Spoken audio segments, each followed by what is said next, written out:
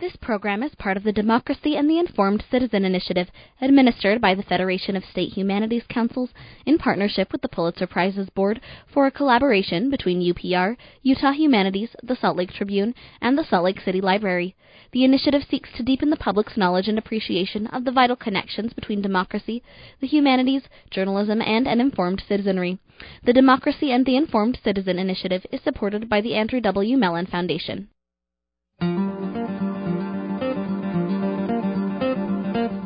Welcome to Access Utah. I'm Tom Williams. The story of history is a ceaseless conversation between past and present.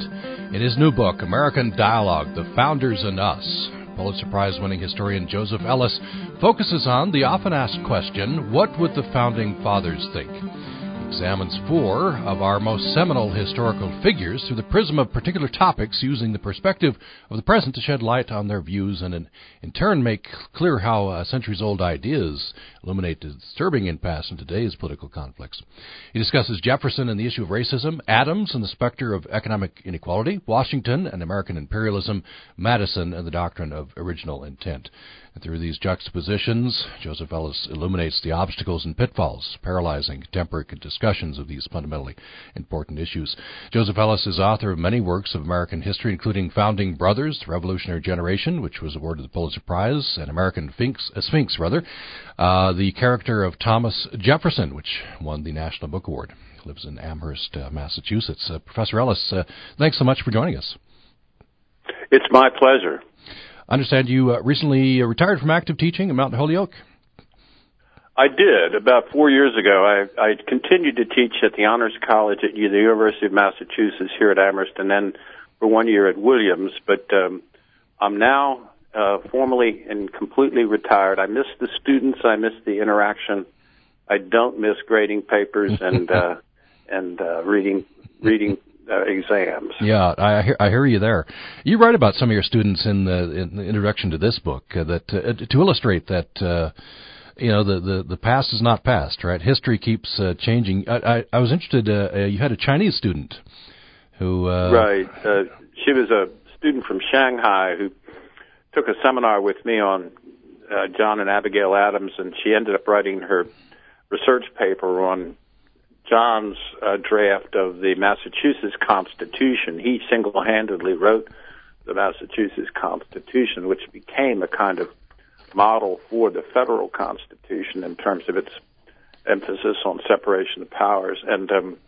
And so I said, why are you doing this? And she said, because I intend to write the Constitution for China, or rewrite the Constitution for China. I said, well, you're not going to rewrite it because there isn't one, and she's back there now, attempting to move the republic, or whatever we call China now, into a more democratic direction. You quote Peter Gay from Style and History. History is always unfinished in the sense that the future always uses its past in new ways. It's always shifting. It is, and as I'm a professional historian, card-carrying PhD from Yale and all that, and we're taught to believe that, as historians, that we need to be completely detached and go back to the past, in the same way that an anthropologist might go to Samoa and not try to impose, say, Dr. Spock's values on the indigenous peoples of Samoa, and that's a worthy goal, and it helps us avoid cherry picking the past just to support the views that we want to have supported. But I guess what I'm saying in this book is that at the end of a career, looking back, that detachment, while a worthy goal, is in the end an unattainable goal. We're all looking at the past from the point of view of the present, and we cannot escape the values and convictions, whether we're consciously or unconsciously bringing them back with us. And that this book is an attempt to say, I'm going to go back and ask the questions that seem to be most resonant and relevant for our time. It's a troubled time in which Americans no longer are sure of what their destiny is. It's no longer a manifest destiny, and make a virtue of this.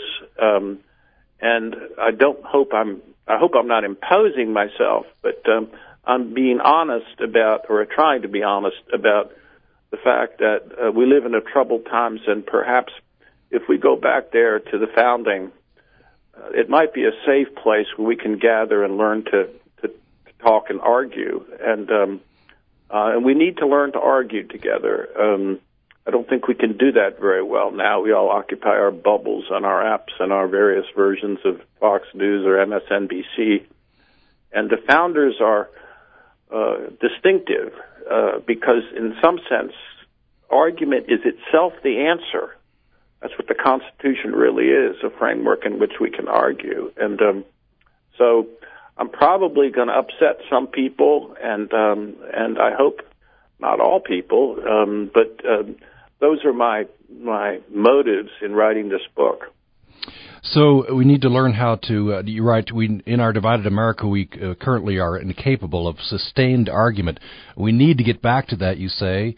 I was going to ask you why you think we're incapable. You talked about silos, and we're separate in terms of where we actually get our facts and our news. Are those the main factors, you think? I mean, we're all guilty of that. I mean, and the Internet increases that. You'd think the Internet would increase communication. In some sense it does, but it also, the apps there give us what we think. That's how they're designed to sell us stuff. And and I mean, I live in a section of New England that's one of the bluest regions in America. I mean, Amherst is sometimes called the People's Republic of Amherst, and in this world, I'm considered a conservative. But if I go down to Mississippi, where my wife is born and raised, and we're going down there for Thanksgiving at Oxford, and I'm considered a flaming liberal, and so maybe I'm positioned to be able to stand between these two groups right now. I hope so. I want to jump in and talk about some of the founding fathers, and is that a term they would? I think one of the strains of your work, the through themes, is the founding fathers. We need to restore some of their humanity, some of their we put them up in literally in statues and monuments.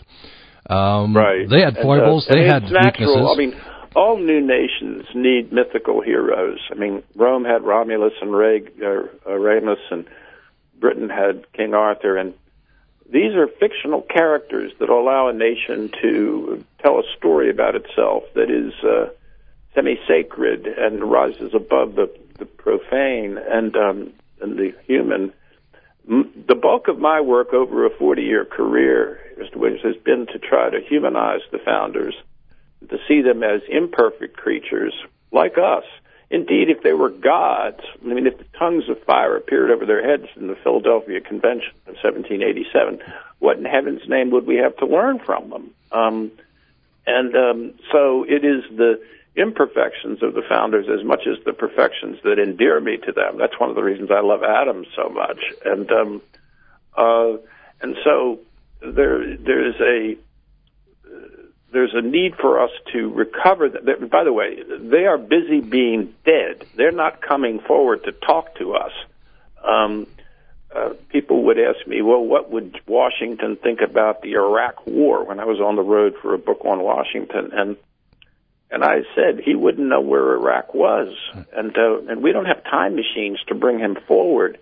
What you can do is go back and read his own letters and correspondence and that's what I did in the biography of Washington, and try to see if there's any wisdom that's still relevant for us today. And I think that when people would press me on Washington, well, what do you think he would say about Iraq? I said, well, I think what he'd say is, how did we become the British? And that raises all kinds of questions of whether a country that was founded as an anti-imperial power against the British Empire can itself become an empire. There's always going to be a tension there for us. And I think long occupations in foreign countries are not popular in the United States. They have a limited duration for that very reason. And that for that reason, I think that it should guide our thinking as we think about Afghanistan and Iraq, about places that we wish to stay or not stay. Well, you write that Washington believed that America's unique origins meant our political values and institutions were not transportable. Or not as easily transportable as, well, the word that gets used in modern discourse is American exceptionalism, and that has multiple meanings for people. And at some level, it's belief that God takes care of women, children in the United States, and that we're the kind of chosen people. But in a more secular meaning, it is that we have invented the liberal order. We have become the first modern democratic nation state. They wouldn't have used the word democracy; they would have used the word republic. But that is the model for the future. And when the Soviet Union collapsed in 1991, it was assumed that this was going to dominate the rest of the world just because it was the right answer. And Washington said that America came into existence at a very distinctive and somewhat unique moment, and had unique advantages, primarily the land to the west, which was a bounty and a kind of trust fund. And that for that very reason, the model that we have come up with politically is not going to be easily transportable to countries that lack those advantages and lack that history. For him, at the moment, that meant the French Revolution was not going to duplicate the success of the American Revolution. It would probably end up in some sort of tyranny, which, of course, is what happened with Napoleon. So that the assumption that we're unique leads to him to conclude that we shouldn't expect this model to work everywhere in the world. And it's exactly the opposite of what contemporary American exceptionalists think. Yeah, that's become the creed in modern times, right? Export. Yeah. Well, I think that the history since the late 20th century has been that what we expected to happen at the end of the Cold War hasn't happened. That instead of this being a kind of easily transportable liberal order, that what we really are seeing is not order but chaos and anarchy, and that especially in the Middle East. And that in some sense the Cold War imposed a kind of moral compass that was easy for most Americans to identify with. There was the evil empire that was Soviet Union and communism, and then there was us, which was the United States and democracy and capitalism. And the world hasn't moved the way we sort of thought it would. And Francis Fukuyama wrote about this in 92 or 3 and said that, he called it the end of history, that was almost designed to provoke the gods, and it hasn't worked out as we had expected. And our efforts to try to impose our order on the rest of the world has not been as easy or as successful as we had presumed, and we're sort of trying to figure out where to go from here. You should have had a major strategic rethinking at the end of the Cold War. We'd built up this huge American military, and now the rationale for that was gone. So what should we do? Well, it didn't happen. We got into the Gulf War, and there was no peace dividend. And don't get me wrong, I'm not an isolationist. I'm not a believer that we can step back from the power that we have because we're simply too big, too potent, economically and militarily, but that there's not been a reasoned conversation about what we should do in the world. Let's take a break. When we come back, I'd like to, if we could, Professor, go next to John Adams, who I know you have a special place in your heart for this. Yeah, he's my favorite guy. Yeah, your book, The Passionate Sage, right? Passion, Yep. Pugnaciousness. Yep. And I want to talk about him. And he foresaw, in fact, he and Jefferson in those letters had a running argument over visions of America. And as you write, definitely the fear that Adams had of inequality, at least in economic inequality, has. Yeah. That's the vision that's come true. Let's talk about him next. The book is American Dialogue, The Founders and Us, from Pulitzer Prize-winning historian Joseph Ellis. More following this break. Programming on Utah Public Radio is made possible in part by our members and Cache Valley Cowboy Rendezvous, March 1st through 3rd at Mountain Crest High School in Hiram, including Stephanie Davis, heard on Public Radio, the High Country Cowboys, American Idol contestant Kristen Harris, Doris Daly, and Ned Ledoux. Information at cvcowboy.org. Utah Public Radio would like to thank Community Nursing Services for becoming one of our newest sponsors. For more information on how you can become a sponsor, email debbie.andrew@usu.edu. Thanks for listening, and don't forget to download our UPR app so you can listen anywhere. This program is part of the Democracy and the Informed Citizen Initiative, administered by the Federation of State Humanities Councils in partnership with the Pulitzer Prize Board for a collaboration between UPR, Utah Humanities, the Salt Lake Tribune, and the Salt Lake City Library. The initiative seeks to deepen the public's knowledge and appreciation of the vital connections between democracy, the humanities, journalism, and an informed citizenry. The Democracy and the Informed Citizen Initiative is supported by the Andrew W. Mellon Foundation. You're listening to Access Utah. We're pleased to have with us eminent historian Joseph Ellis. He's Pulitzer Prize-winning author of several books. Latest is American Dialogue, The Founders and Us. And he focuses in this book on the often-asked question, what would the Founding Fathers think? Examines four of our most seminal historical figures through the prism of particular topics. And so he discusses Jefferson, the issue of racism, Adams, the specter of economic inequality, Washington and American imperialism, Madison, and the doctrine of original intent. You can join the conversation by email to upraccess@gmail.com, upraccess@gmail.com. So, Professor Ellis, as we said before the break, you have a special place in your heart for John Adams. I was interested. I do, and I want to get to him in a second, but I heard the promotion you did. You're going to be talking to John Irving. Irving and I had offices next to each other at Mount Holyoke for 2 years, and when he was writing The World According to Garp, and he used to talk to me about what he was doing, and he had a statement that's relevant for me now. He said, "Joe, every author could have entitled his every book Great Expectations."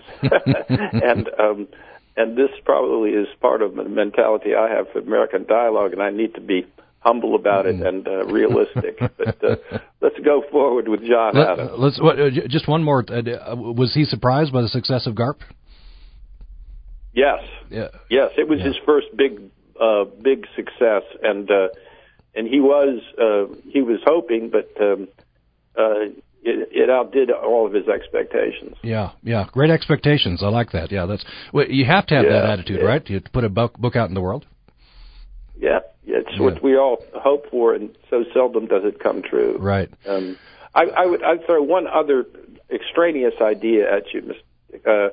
Williams, that I think the people in Utah, especially the Mormon population, is predisposed to understand what I'm talking about in a way that a lot of other Americans are not, because I'm talking about the dialogue that goes on. It has multiple manifestations, but one of the manifestations is between rights and responsibilities. We're very big on rights, and we're not so big on responsibilities, I think. That's the side of the equation that needs to go up, I think.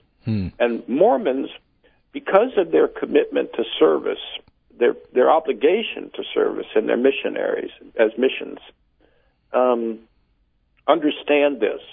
Their lives aren't completely self-centered, and even in terms of thinking of the future and posterity, because the greatest genealogical papers in the world are in Utah, because Mormons believe that they're going to go to a place where their ancestors are present, and there's a continuity between past, present, and future. They think that way, and that I want more Americans to think that way. I'm not a Mormon. I'm an ex-Catholic. But there's George Romney created a healthcare program for this Commonwealth of Massachusetts, which took part of that we are a collective and we have a responsibility to support each other and have a basic form of healthcare. That's in place now. It was the basis for the Affordable Care Act. And I think that thinking of the collective and not just of the individual is something that your listeners, more than most other Americans, can understand. Just one more, I guess, following you in that aside, which is not really an aside. It's one of the central themes of the book. How do you think we got that way? You write that the founders would be surprised that we've kind of devalued the responsibility side and raised up the right side. How do you think we got there? What are the main factors and how we got that way? I think identity politics in the academic world, which I don't agree with, but I think that the big change happened in the early 70s when President Nixon did away with the draft. And I grew up presuming I had to serve and joined ROTC and went into the Army because I didn't think I had a choice. And I've been teaching 3 generations since then. None of them grow up with the presumption they have any obligation to serve at all. And I don't think it should be military service, but I'm very much in favor of some form of mandatory national service. Now, that has absolutely no chance politically right now, but many of the things that I think we need to do currently have no chance politically. But we need to talk about them and make them possible. But I think that 2 or 3 or 4 generations of Americans have grown up presuming that they have no larger, they're not part of something larger that they need to commit themselves to. And I think there's actually a latent hunger for that out there if someone will call them to that service. I think that a lot of young Americans want that, at least at some level. And but that it's government can be not just them, government can be us.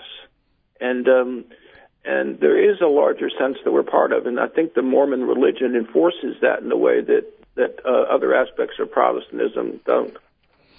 And just to kind of finish this, you write it's kind of an epigram. You say about war, current war. It's not declared. Few have to fight, and no one has to pay, which explains why perhaps we've had so much war. Mm-hmm. Yeah, I mean, we go to the way we go to war in the Constitution is a full vote of Congress, and that the last time we went to war that way was December 8th, 1941.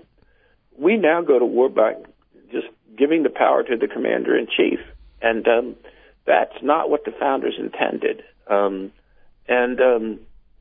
we need to know at the start, well, what's this going to cost? And I mean, I remember Eisenhower was asked how come in 1956 the highest tax rate in American history was almost 90%. And he said, well, we fought a war. I was involved in that war. It created a huge debt, and we've got to do away with the debt. I mean, nobody would say that now.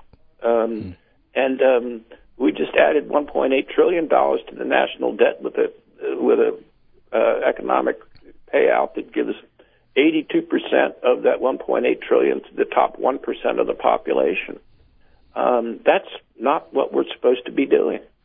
And that sort of moves us to your question about Adams, I think.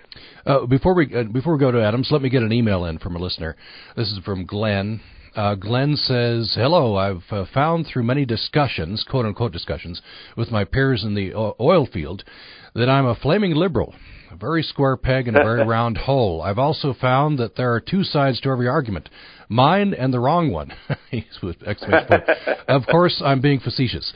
That being said, in my opinion, I believe the political arguments that we encounter most frequently have devolved into positions which people take personally.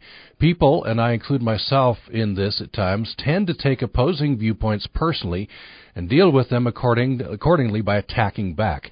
If we could somehow change the dialogue into a more civil and less attached debate, we could actually find some healing in our politics. It seems that every debate between parties carries the same gravity between the 2 sides as when Julius Caesar crossed the Rubicon and the Roman army, with the Roman army. Both sides proclaimed doom and gloom in the end of our republic. Second, I believe that there has been an upshot of arguments with, quote, general to the particular style, end quote, heavy on the easily believable yet negative aspects with or without validity.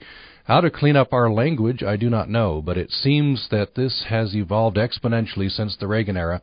Thanks for the great topic today. Glenn, your friendly neighborhood liberal nut job in the oil field, he says. So thanks for that, Glenn. Glenn, you and I have to have a beer together because I completely agree, and in some sense, it's the ultimate reason I began writing this book, which I began in 2014, before the words Donald Trump were abroad in the land in any meaningful sense. So it wasn't written in specific reaction to the Trump presidency. It was written in response to the very conditions that the email suggests and to the oil demand suggests, and I could see that in my own work in in a very liberal college like Amherst or Mount Holyoke or Williams.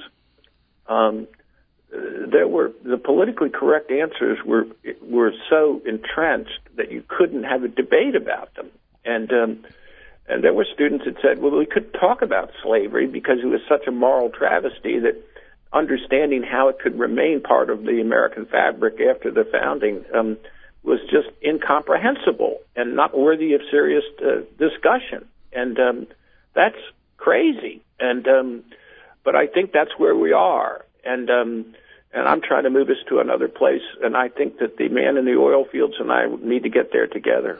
All right, we'll see if we can set that up, Glenn. Another email has come in. This is from Georgia in Cedar City. Good morning. It says, Georgia, would like to hear Dr. Ellis's comments on what role or place the founders saw for the indigenous tribes who were here and lived in the lands we wanted to claim.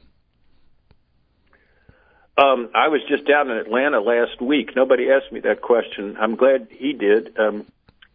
The founders, to talk about them as a collective, recognized that the Native American population occupied land that they wanted for whites. And Indian removal was built into the founding. And Washington is the one figure among the founders who recognized that that was a repudiation of the values on which the revolution was purportedly based. And he and his old artillery commander, Henry Knox, who at that time was Secretary of War, this is the beginning of Washington's presidency, attempted to avoid Indian removal by proposing a treaty with the Creeks, which is right down there in the Georgia man's territory. They were occupying what is now western Georgia and most of Alabama. They tried to set up a series of Native American homelands where they would be recognized as separate nations, just as much of a nation as, say, France or Italy or England, and be protected. And the demographic wave of settlement that was streaming across the Appalachians and into the western territories would have to bypass these, and that these homelands, there would be 3 or 4 of them east of the Mississippi, would eventually, over time, over the course of the next century, become states and be admitted to the Union as free American citizens. So there was an attempt on Washington's part to avoid what became genocide in slow motion, and it failed because they didn't have the power to enforce it, mainly because, I'm afraid to tell this man in Georgia, the people in Georgia were the big offenders because they simply refused to obey the law, and they set up a company called the Yazoo Company to buy up to confiscate all the Indian land. And but that in the end, the Native American issue is one of the tragedies of the founding. As the other big one, of course, is slavery, and that I think that that the Native American tragedy became a Greek tragedy. I mean, it was insoluble after Washington failed. But there was one man, Washington, who, and he is, of course, the biggest and the most important. It's the single biggest failure in Washington's career, and he knew it, and he regretted it throughout the rest of his presidency and into his brief retirement. There was a way to answer this problem and avoid what became our policy, which was Indian removal. And but in some sense, the reason it failed was democracy. You couldn't stop this flow of people that were pursuing their happiness, namely to get their own land.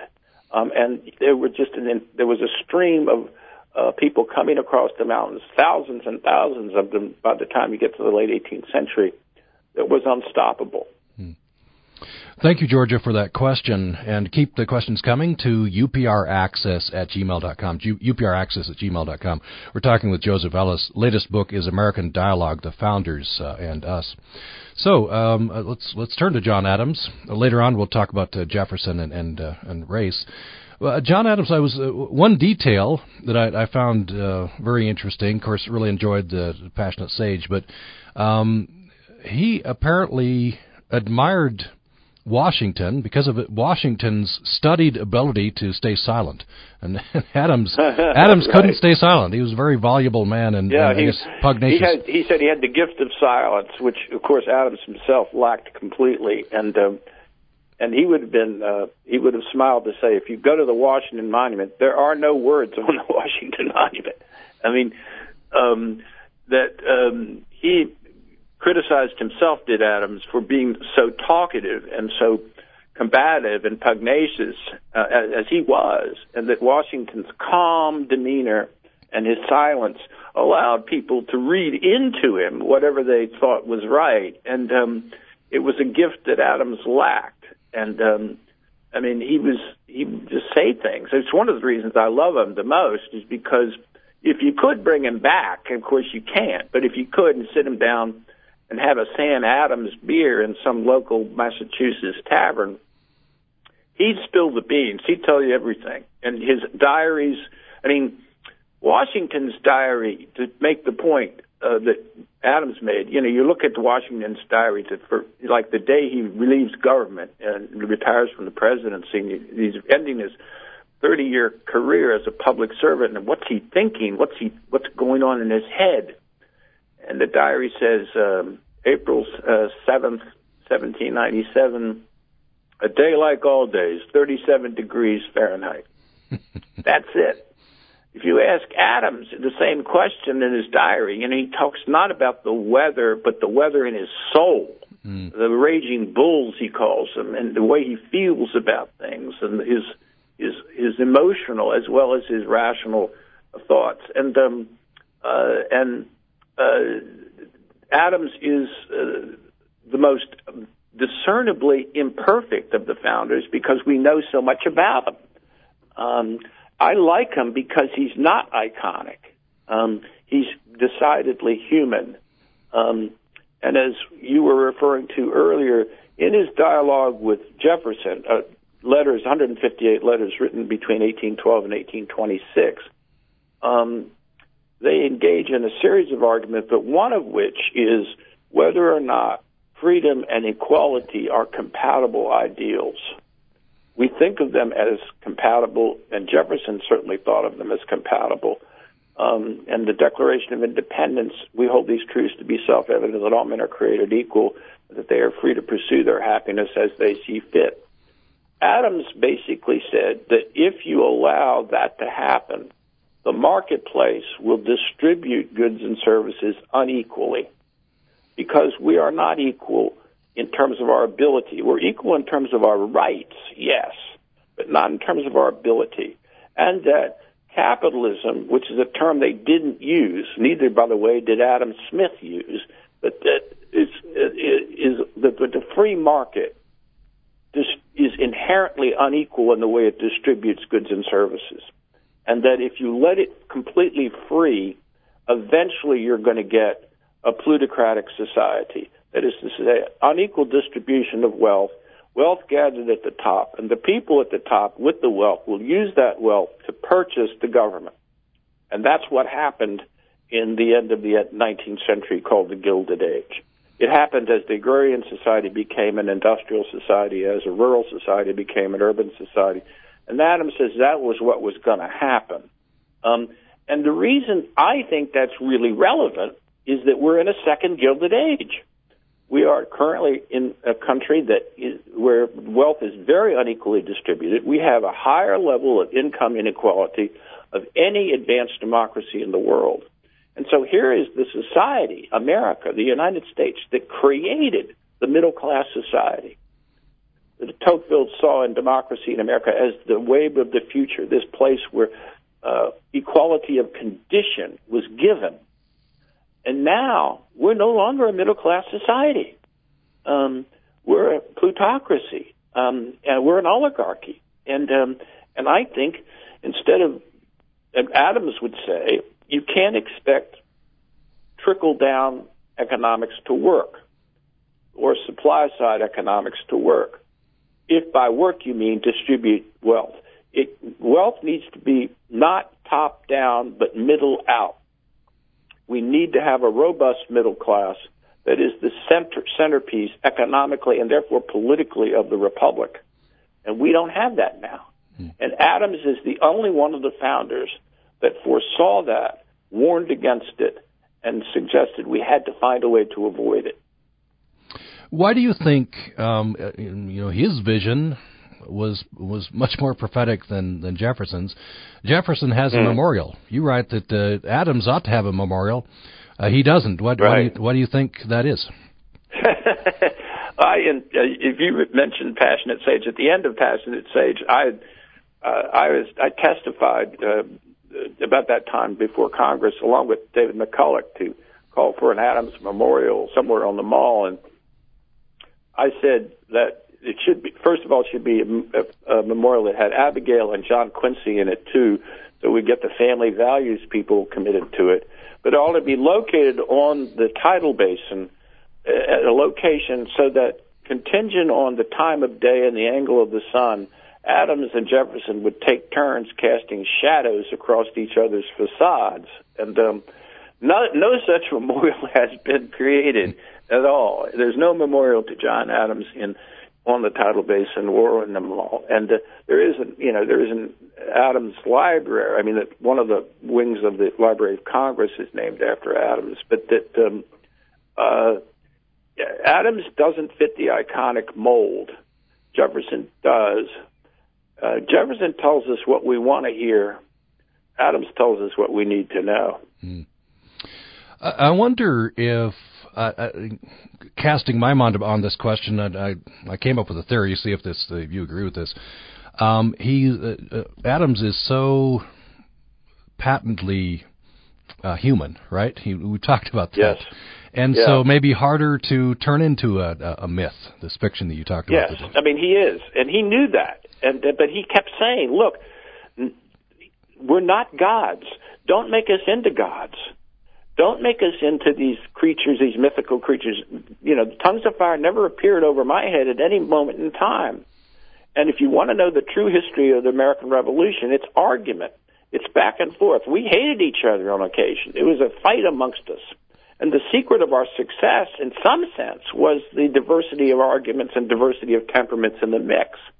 For every Jefferson, who is an extreme idealist, there was an Adams, who is an extreme realist. And in some sense, the checks and balances we associate with the Constitution were present in the founding generation as well. And that generated the sort of the dynamism of that dialogue. And we've lost that now. And now if I say I think we need government to redistribute wealth, then somebody will say, well, you're a socialist. No. I mean, as Casey Stengel said, you can look it up. Socialism is government ownership of the means of production. Neither Adams nor I is in favor of that. We're believers in the power of the market. But there needs to be a social contract in which capitalism is allowed to be productive, but on the condition that the wealth is distributed so there is a robust middle class. And that's what. And in order for that to happen, we have to recognize that government is us as well as them.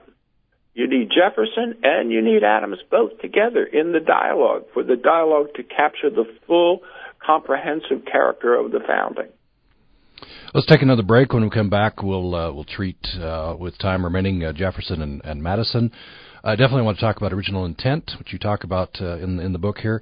And when we come back, the first thing we'll do is treat Joseph's 3 questions. He had 3 brief questions in an email, so we'll get to that, Joseph.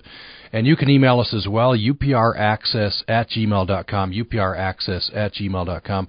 As we head to break, Glenn in the oil field has written us back. He's talking about this idea of having a beer with Professor Ellis. He says, I'll buy everyone. We'll solve many of the world's problems in just one evening.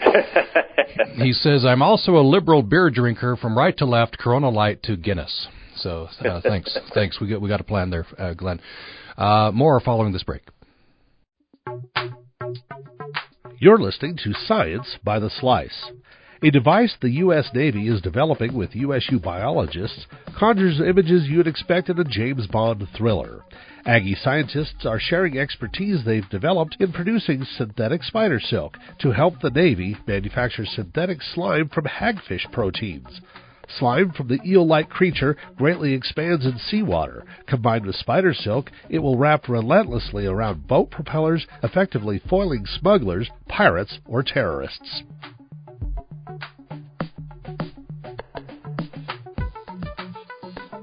This segment of Science by the Slice is brought to you by the USU College of Science, offering degree programs in mathematics and varied scientific disciplines.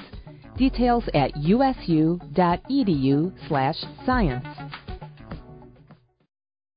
This program is part of the Democracy and the Informed Citizen Initiative, administered by the Federation of State Humanities Councils in partnership with the Pulitzer Prize's Board for a collaboration between UPR, Utah Humanities, the Salt Lake Tribune, and the Salt Lake City Library. The initiative seeks to deepen the public's knowledge and appreciation of the vital connections between democracy, the humanities, journalism, and an informed citizenry. The Democracy and the Informed Citizen Initiative is supported by the Andrew W. Mellon Foundation. Thanks for joining us for Access Utah. We're spending the hour with acclaimed historian Joseph Ellis. His new book is American Dialogue, The Founders and Us. He says that we've lost the ability to argue. We need to come together to argue, as the founders did, in order to move forward as a society. I want to get to three brief questions from Joseph. Joseph has written us to upraccess@gmail.com. You can as well, upraccess@gmail.com. First question. In his farewell address, George Washington warned that all foreign entanglements are temporary. How and why would George Washington agree to our quote-unquote permanent entanglement with Israel, asks Joseph. Well, yes, he's right. The farewell address, which actually was never an address, it was never delivered, it was a written thing, and actually Washington didn't write it. Alexander Hamilton did, but it was Washington's thoughts that he was expressing, no question. And Washington foresaw at least a full century in which the foreign policy of the United States need to look west and not east, not across the Atlantic, but across the Appalachians. And the primary function of the next century was to consolidate the continent, and that meant steering clear of the kind of entanglements in European affairs that would stymie American development. That time ended in the late 19th century with the end of the frontier and with the movement of America economically to the forefront of the world. And in that sense, isolation became anachronistic at that moment in time. And, any foreign policy vision that lasts for a full century is pretty darn good. And the farewell address was mandatory reading in the Congress on an annual basis on Washington's birthday for almost a century. The attempt to recover isolationism after World War I, when we first became involved in European affairs, Wilson as president, to make the world safe for democracy, allegedly.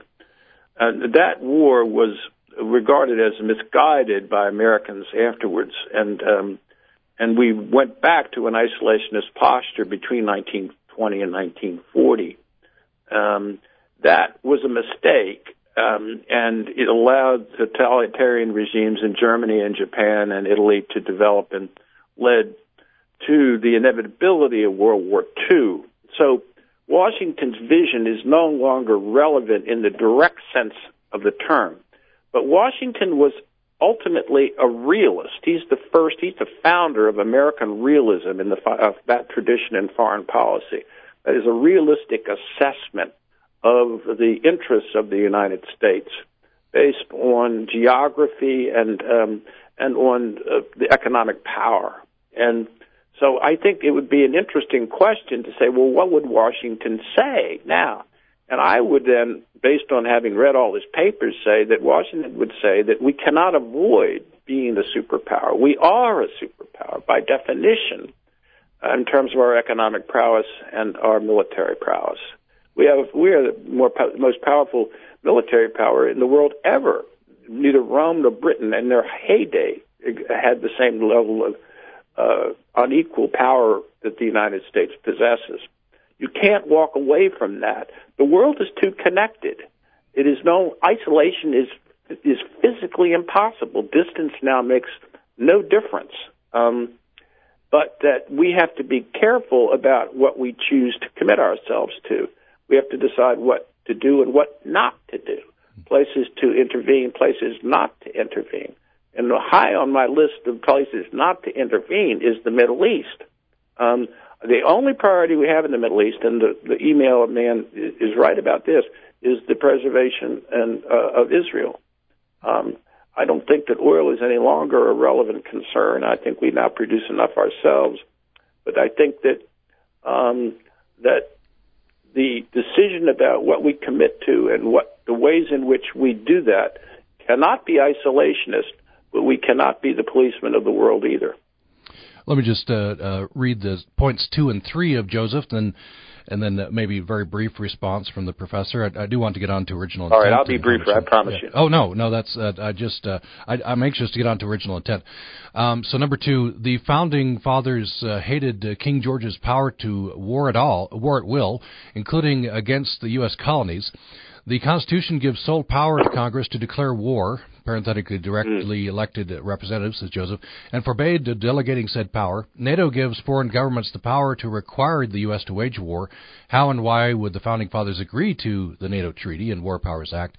Then number 3, I'll read this, was the comment, Woodrow Wilson elevating quote-unquote democracy as the end-all goal for the world's peoples has caused more innocent bloodshed than any other meme, says Joseph. I think that the latter point has been proven true in the post-Cold War years. Making the world safe for democracy is not an easy chore, and thus far it seems fairly clear that certain sections of the world are not interested or ready for democracy and unwilling to think seriously about it. I think that the first point is that we have been going to war for over 50 years in a way that the founders did not intend. We've been delegating the responsibility to a single person, the president. Part of that is due to the nuclear age, at a time when the possibility of nuclear attack meant that there was only minutes to make decisions, gave the president dictatorial power because you needed it. To be able to make a decision if, let's say, a nuclear launch came from the Soviet Union. I think that there are many, many occasions, however, and let's say, the wars in which the Congress has surrendered its power simply out of cowardice, simply out of an unwillingness to take a leadership position on a decision that will involve many American lives and a great deal of treasure. Congress has abdicated the responsibility that the Constitution gives it to make war. And if we are going to go to war, and in what constitutes a war? I mean, is Afghanistan a war? I don't think it is. It's like, and in the full sense of the term. And that we, in my judgment, need to to persuade the Congress that it is responsible. That is not going to be easy to do. And we go to war too easily. And as you quoted from the book earlier, nobody has to go, nobody has to pay. And in that kind of context, we surrender all of the tough decisions and allow ourselves to get involved in places like Vietnam and Iraq, which proved to be unwinnable. We just have a couple of minutes left. I do want to get into originalism. This section on James Madison, let's see, quoting here, that originalism rests on a fiction. The idea that there is a single source of constitutional truth back there at the founding. That's a very critical question, of course. Just have about a minute left for this. You want to comment on that in a minute? Yeah. Okay, I think that the minute version. I'm suggesting that the doctrine of originalism is a fiction. That is, it's based on a fiction. It's based on the presumption that there was a moment back there in 1787 when a direct connection with the divine occurred between the members of the convention and some deity, and that therefore the truths discovered there were eternal truths, unchangeable, and that the values and mentality of that time are what a Supreme Court justice now is supposed to try to recover. And in my judgment, the central assumption on which that rests is historically ridiculous. There were no canonized saints back there that had direct access to the divine, but that the originalism, as it's currently practiced by 5 members of the court, is really a doctrine to limit federal jurisdiction over corporations and to serve the interest of the plutocracy. That's what it does. And I do an extended analysis of the decision on the Second Amendment that will undoubtedly make a lot of NRA members unhappy. But you don't really have Second Amendment rights. You have Scalia rights. You have NRA rights. The real meaning of the Second Amendment was that national defense should be in the hands of state militia rather than a federal army. And the full implications of the Second Amendment were written into law in 1792 in the Militia Act. The Militia Act said that every white male between the ages of 18 and 45 must purchase a musket and what they call an outfit, meaning they need to be ready to serve in the state militia.